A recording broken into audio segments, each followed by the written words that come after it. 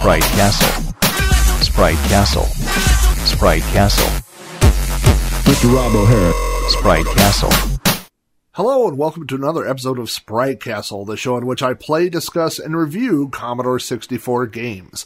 My name is Rob Flack O'Hara, and on this special episode of Sprite Castle, I will be discussing the Commodore 64 Mini, which was released here in the United States last fall. Now, I have a real Commodore 64, multiple, actually. I also have an SX64, an Ultimate 64, an FPGA Mist, and Commodore 64 emulators on my PC, on the Raspberry Pi, and on my Android tablet. I can literally play Commodore 64 games in any room in my house and while I'm on the go. So the question is, why would I, or you, or anybody for that matter, want to purchase a Commodore 64 Mini? That is the question I plan to address on this episode. Now, as I mentioned, the Commodore 64 Mini was released in the United States in the fall of 2018. It was released earlier, I believe in the spring of 2018 in the UK. But I will be talking about the NTSC version of the unit that was released here in the US. So what is the Commodore 64 Mini? Well, it's a miniature Commodore 64. When you open the box, you will see a scaled-down version of the Commodore 64 along with a Competition Pro joystick. You'll also find a few cables inside the box, and there is one thing conspicuously missing that I will mention. Physically, it looks like a miniature Commodore 64.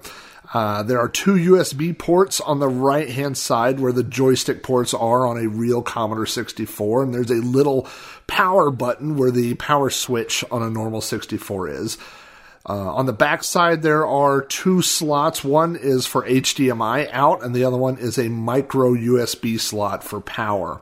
The unit itself, I would say, is...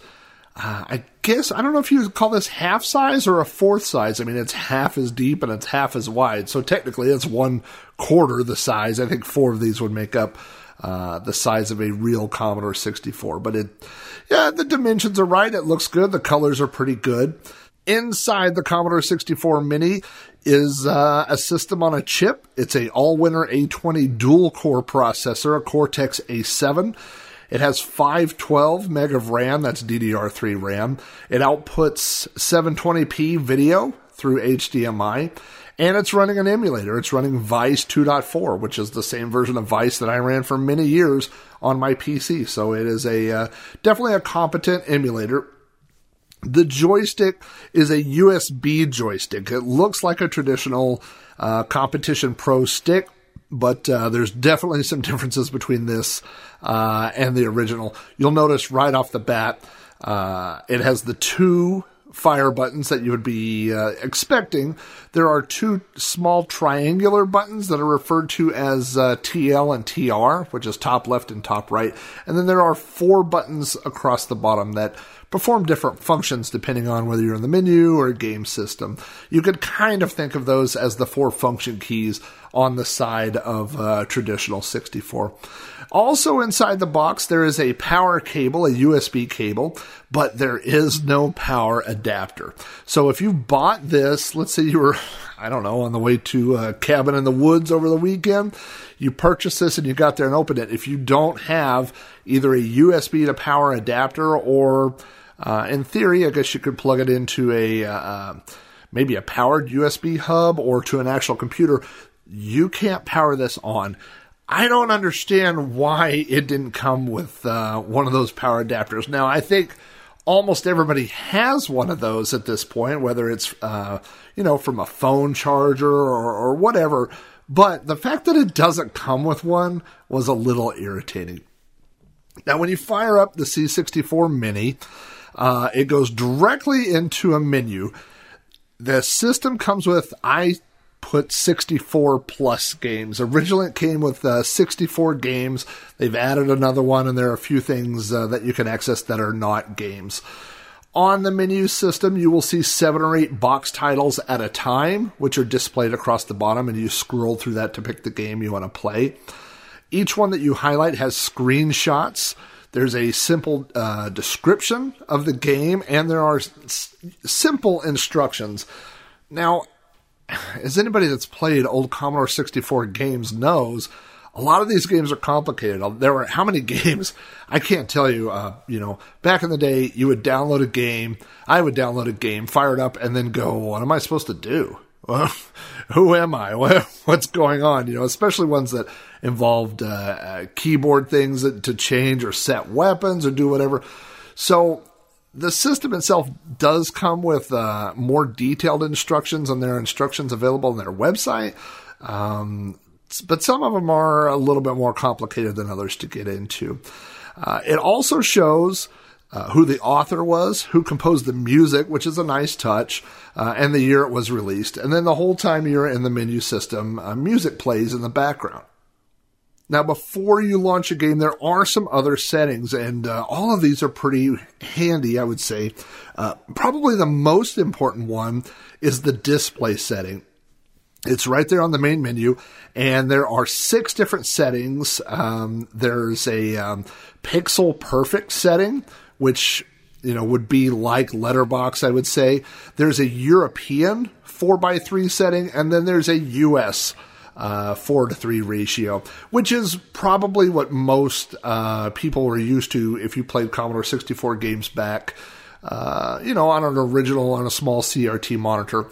I really, really can't stand playing traditional Commodore games or any traditional game that was designed in 4:3 when the video is stretched out to letterbox. It drives me crazy. Some people it doesn't bother, and if you're one of those people, hey, good for you. A lot of televisions, I don't know that modern televisions, a lot of monitors used to have a setting where you could swap between standard and widescreen, but that setting is kind of getting lost in a lot of newer monitors, so it's really nice that the system itself has that setting. Not all televisions have it, and I think that the ideal application for the C64 Mini is to put it in your living room, so it's really nice that they built that in.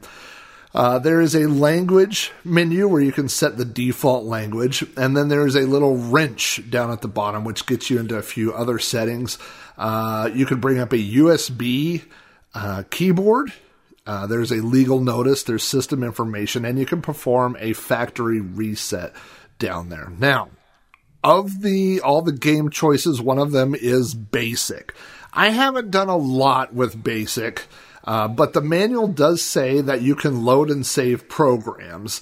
You have to create a disk image, and it has to be named a specific thing. But if you do that, you can load and save basic programs. Now, to type on the C64 Mini, you have 2 options. The first one is to use a pop-up virtual keyboard. Unless you're programming anything more than, 10 print Jack Flack rules and 20 go to 10, I don't think you want to do a lot of deep programming with the joystick and the pop-up keyboard. You could, but I wouldn't recommend it. But because the device has USB ports right on the side, you can plug in a USB keyboard and just start typing away. So in theory, you could write your own basic programs with a C64 Mini. Now, the model I got shipped with, I think it shipped with firmware 1.1. I don't even think mine had 1.0, but there are 3 different firmwares out there. There's 1.0, 1.1, and 1.2. They are very different, and you definitely need to upgrade to the latest firmware if you purchase one of these. The reason why, and I'll talk about this feature later on, is the ability to load external Commodore 64 games. I don't think it was possible in the original firmware. I'm not entirely sure, but for what I've been able to find, in 1.0 you couldn't do it. In 1.1 you could do it, but it involved, some hoops. It wasn't very easy. In 1.2, it's seamless. It's so easy to do. It just makes it so easy, and it turns this from being like all those other mini consoles, where you're locked into the games, to basically being a tiny little emulator machine. So we're going to talk more about that shortly. But before we talk about loading external games on this thing, let's talk about the games that it comes with. Now, like I said, originally it came with 64 games. There are a couple of things that are not games. There's almost like a old school demo that has the credits of people that worked on it. There's that basic option. And then there's also, with the latest firmware update, you get Galencia added to your game list. Galencia is a game I've mentioned before. I'm sure everybody who's in the Commodore 64 scene has heard of this, but it is the Galaga. You know, I used to say the Galaga clone. I don't like calling it that. I would say Galaga inspired. And there are, things about that game that I think are better than Galaga. So I think if just calling it a Galaga clone demeans it a little bit. It's a great game. But anyway, that has been added to the machine, so that is definitely nice. Scrolling through the list of 64 games, there are good games on the list. I'm not going to lie. There are games that, let's say this didn't come with any games at all. There are some of the games that it does come with that I would play anyway, ones that I would go in. So scrolling through the list, here's the list of games. I'm not going to read all 64, but here are the ones that I consider, I don't want to say good, because a lot of them, there may be other ones that are good that just didn't strike me. But these are the ones, the highlights, let's put it that way. These are the highlights I personally thought of the game list. You've got Boulder Dash. You've got Breakdance, which right there is not a great game, but it's definitely one, it's little more than Simon Says, really. But anyway, Breakdance. You get California Games, Summer Games 2, Winter Games, and World Games. All of those are really good game collections. I mentioned Galencia. There's Impossible Mission 1 and 2. There's Jumpman 1 and Jumpman 2. It comes with Paradroid, which is not only one of my favorite Commodore 64 games, it's one of my favorite video games of all time. Pit Stop 2, which is a fun racing game. You get Speedball 1 and 2. Spin Dizzy, which is a kind of a cross between, it's kind of like an adventure game that looks and plays very similar to Marble Madness, except for you are a little gyroscope looking thing. You're the Spin Dizzy. You get 3 street sports games. You get Street Sports Baseball, Basketball, and Soccer. Those are all fun games. Super Cycle is a fun motorcycle racing game.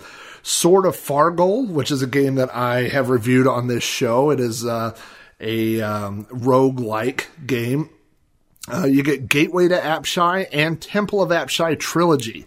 So a couple of deeper RPGs. I mean, they're not deep RPGs like we would refer to today, but they're not everything on this system is a straight up arcade game, or a racing game. There are some adventures on here. You get Tower Toppler, which is also known as Nebulous, depending on which side of the pond you got your copy from. You get Uridium, which is another probably ranked top 10 Commodore 64 game. West Bank, which is a fun little twitchy shooter type game. And Who Dares Wins 2, which, it's no Commando, but it is a classic. It's a game a lot of people are familiar with. Now, I will say below that, there were some games that I may have heard of, back during my original run of Commodore 64 owner, that I revisited. And so these are ones that they didn't catch my attention right off the bat, but are ones that I might go back and play a little bit more. So kind of a second tier, if you will. There's Cyberdyne Warrior, I should say. Cybernoid 1 and 2. I.O. is a good game.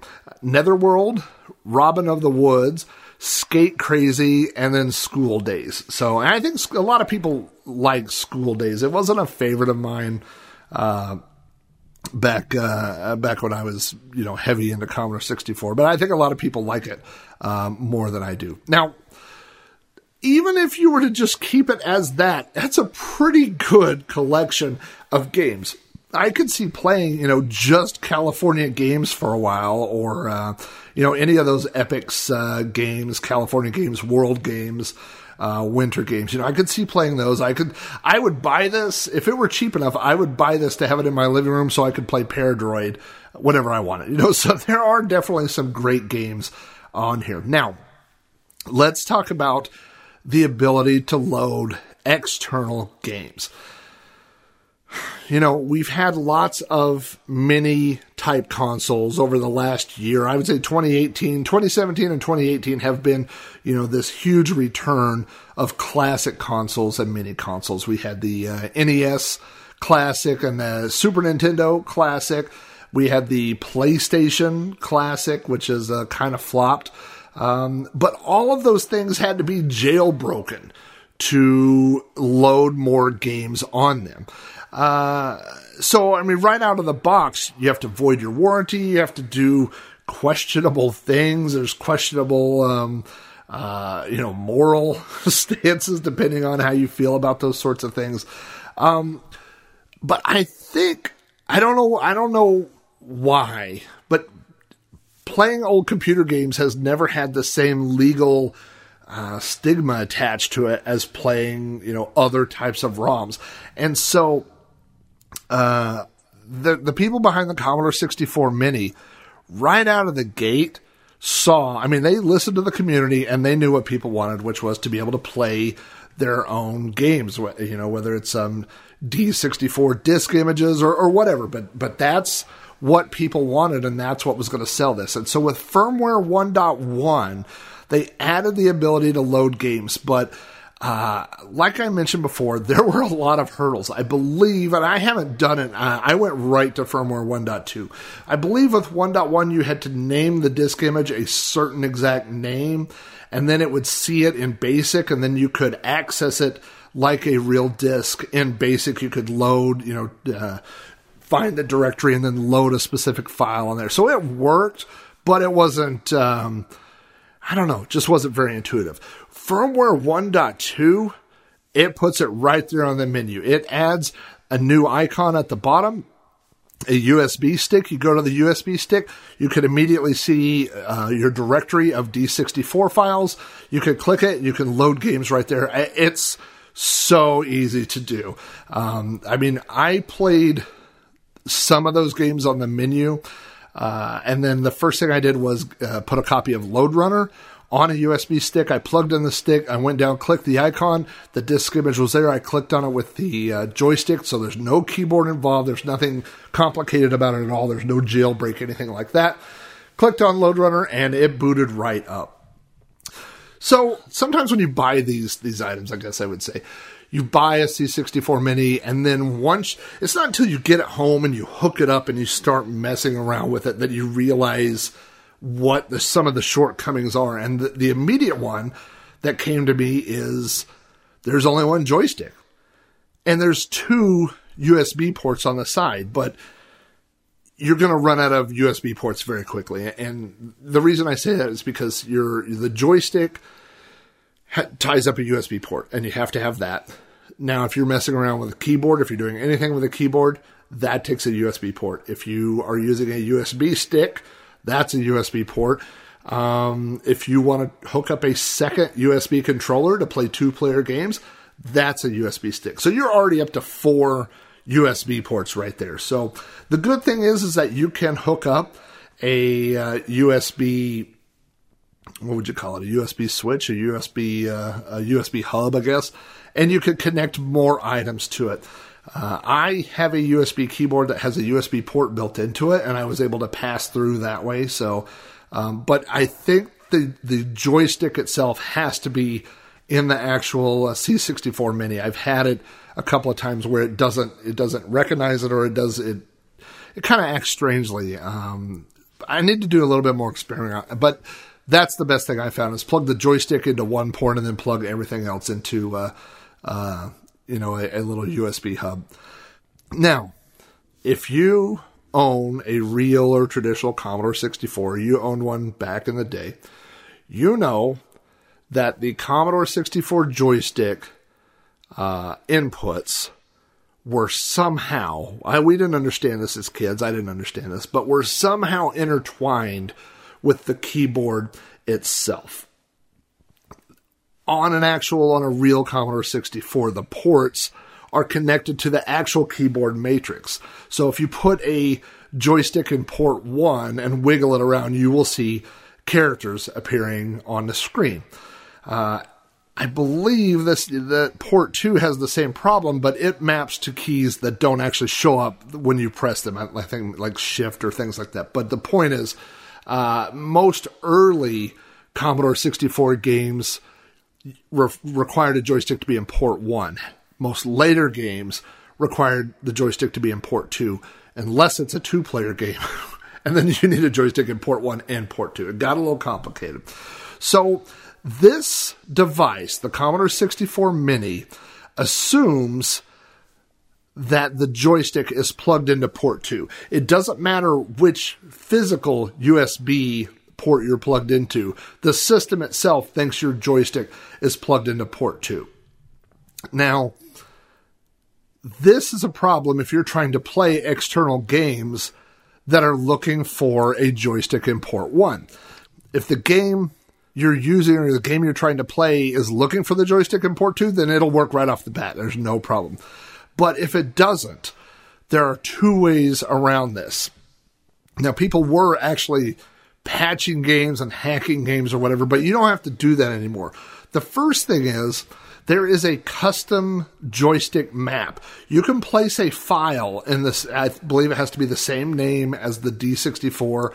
And there's a website. I'm going to put this in the show notes. There's a website where you can automatically generate these, and then you just download it, and you place it on with your disk image. But you can map the game, you can map the controls and tell it, hey, you need to be in port 1 instead of port 2. So that works really well. The other thing, and I think this is the coolest thing ever, is that you can change the behavior of the system based on what you name your disk images, what you name your D64 files. So, let's say you want to play Lode Runner, and so I have loadrunner.d64.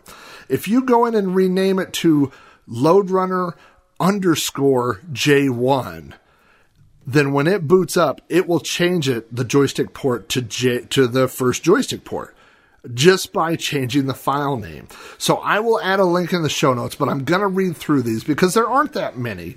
But you can add _J1 for joystick port 1. J2 is obviously port 2, which is the default. You could do _AD, which is accurate disk drive mode. So that's like if you've ever used Vice and you've loaded a game and it didn't work, but then you had to turn on true 1541 drive emulation. That's what this setting is accurate disk drive mode. There's an _RO for read-only mode.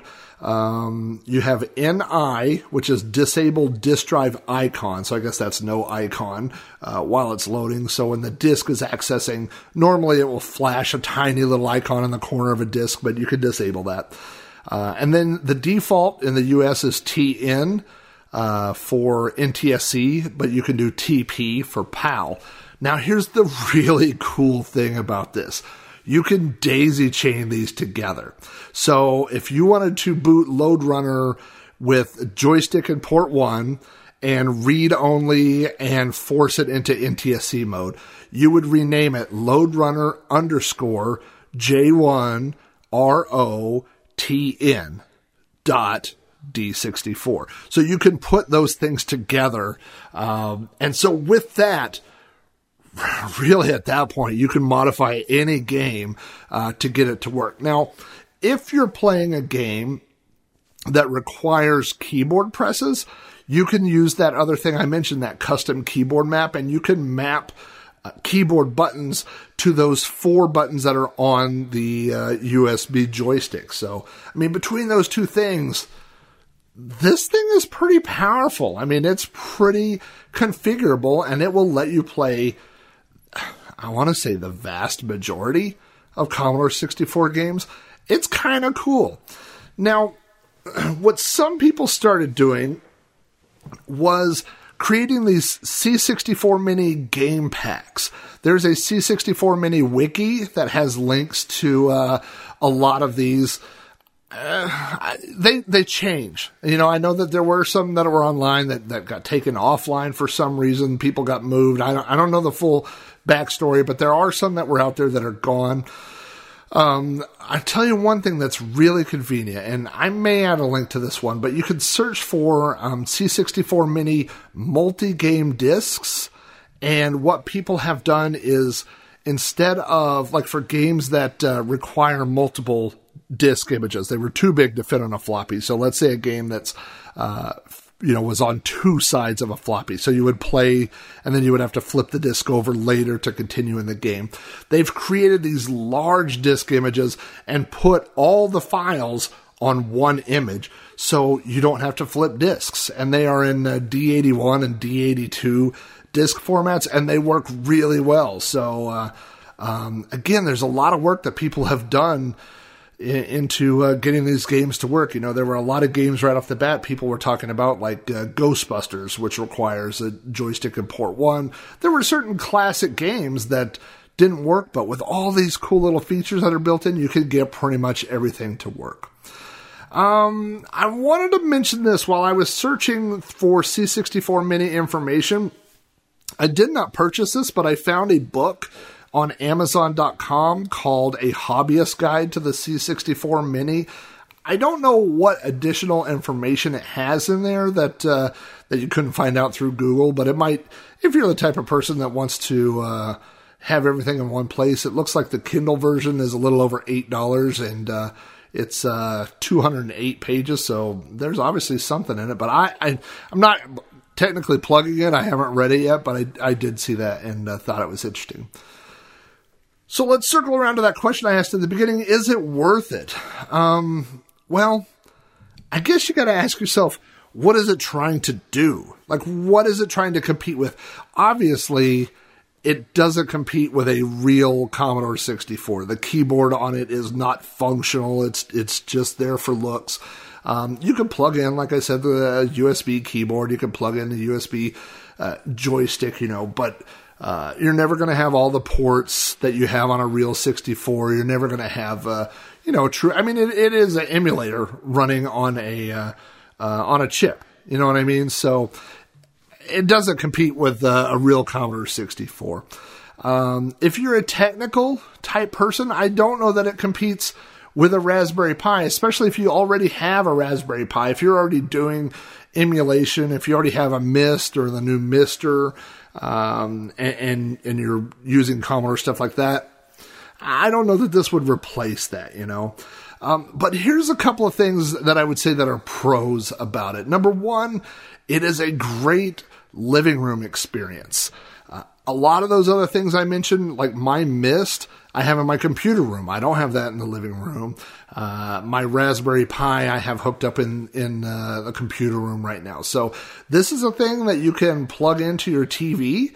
And I actually ended up, I have one of these anyway, but I used a USB extension for the joystick, because the joystick, I mean, the USB cord is long, but it's not long enough to reach my couch from my big screen TV. So I used a USB extender, and that seemed to work pretty well. But, if you're not messing around with BASIC, if you're not doing a lot of those things, you can do everything with the joystick. So that's, this is definitely a plug and play type thing. Hook it up in the living room and play Commodore games that way.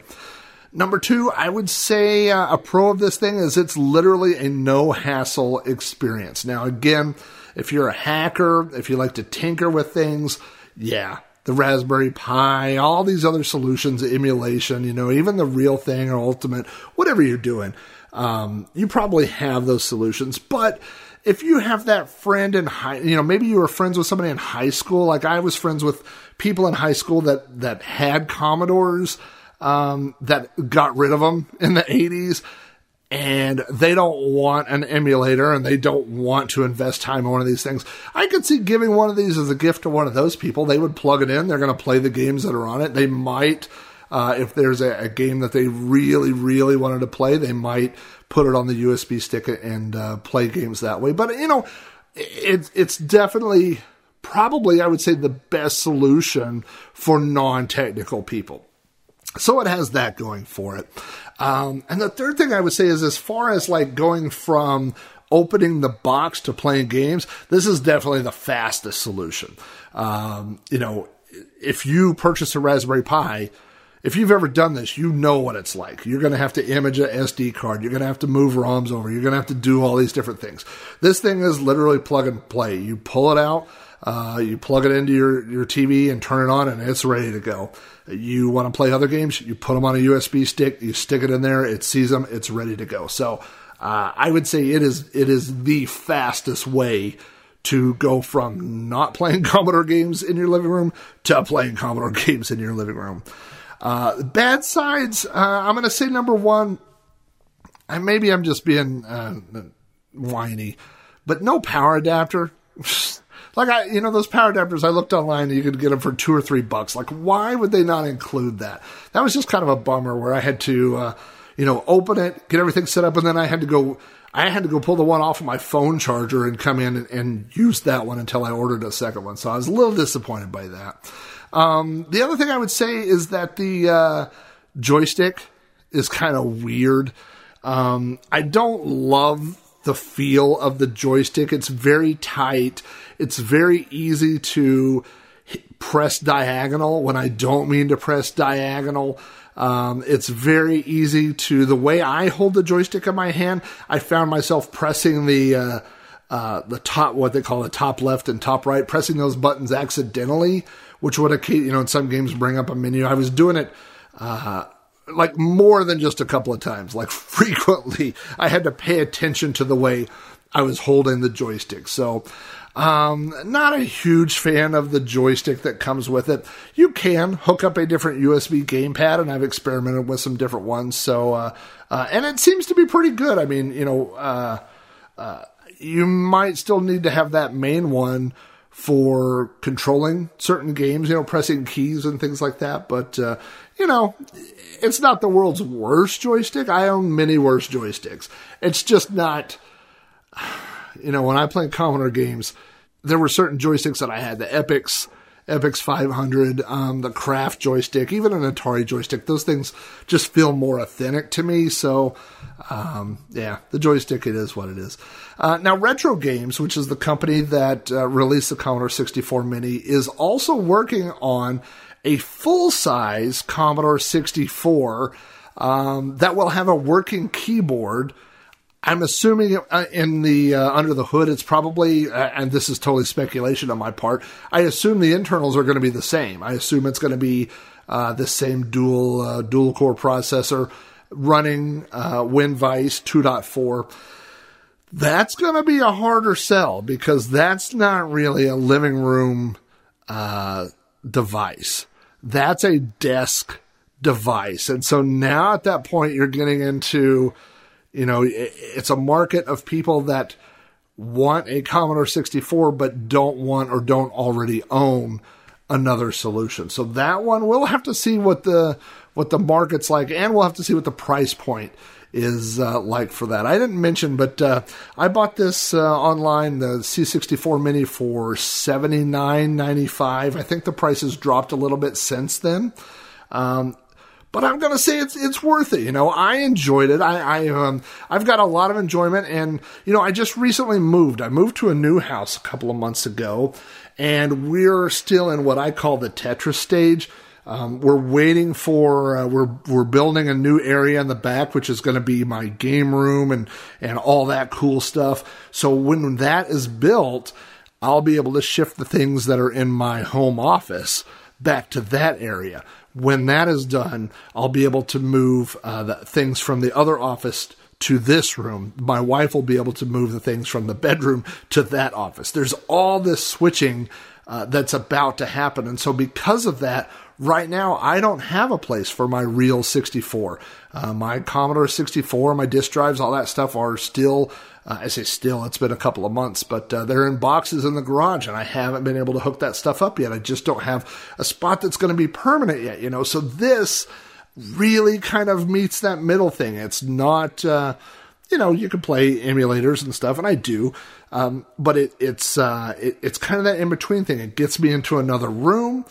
It's hooked up to the big TV with the USB stick. I can easily throw a game. I've thrown quite a few demos on here, and it seems to play the demos and everything like that okay. So, it's for right now, it has been the way that I'm playing Commodore 64 stuff. So, will I be playing Commodore games on this thing in a year or two? I don't know. But, for that in-between market, I think it's not a bad device. So, I would say that's about all I have to say about the Commodore 64 Mini. But in the very near future, I'm going to get back to reviewing games. So you know the drill. If you want to get a hold of me and suggest a game, maybe I'll play one of the games that's on the C64 Mini, or maybe I will play something else.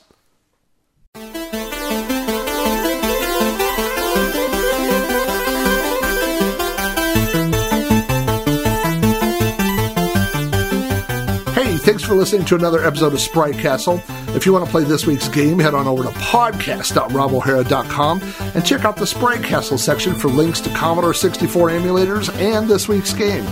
If you'd like to send me a game request, feedback about this, or any other episode of Sprite Castle, you can email me at robohara@robohara.com, contact me on Twitter at Commodore, follow the show on Facebook at facebook.com/Robcasts, or leave me a voicemail on my 24-hour podcast hotline at 405-486-YDKF. Sprite Castle is available from iTunes, Stitcher Radio, the podcast.robohara.com RSS feed, and through throwbacknetwork.com, your home for quality retro podcasts.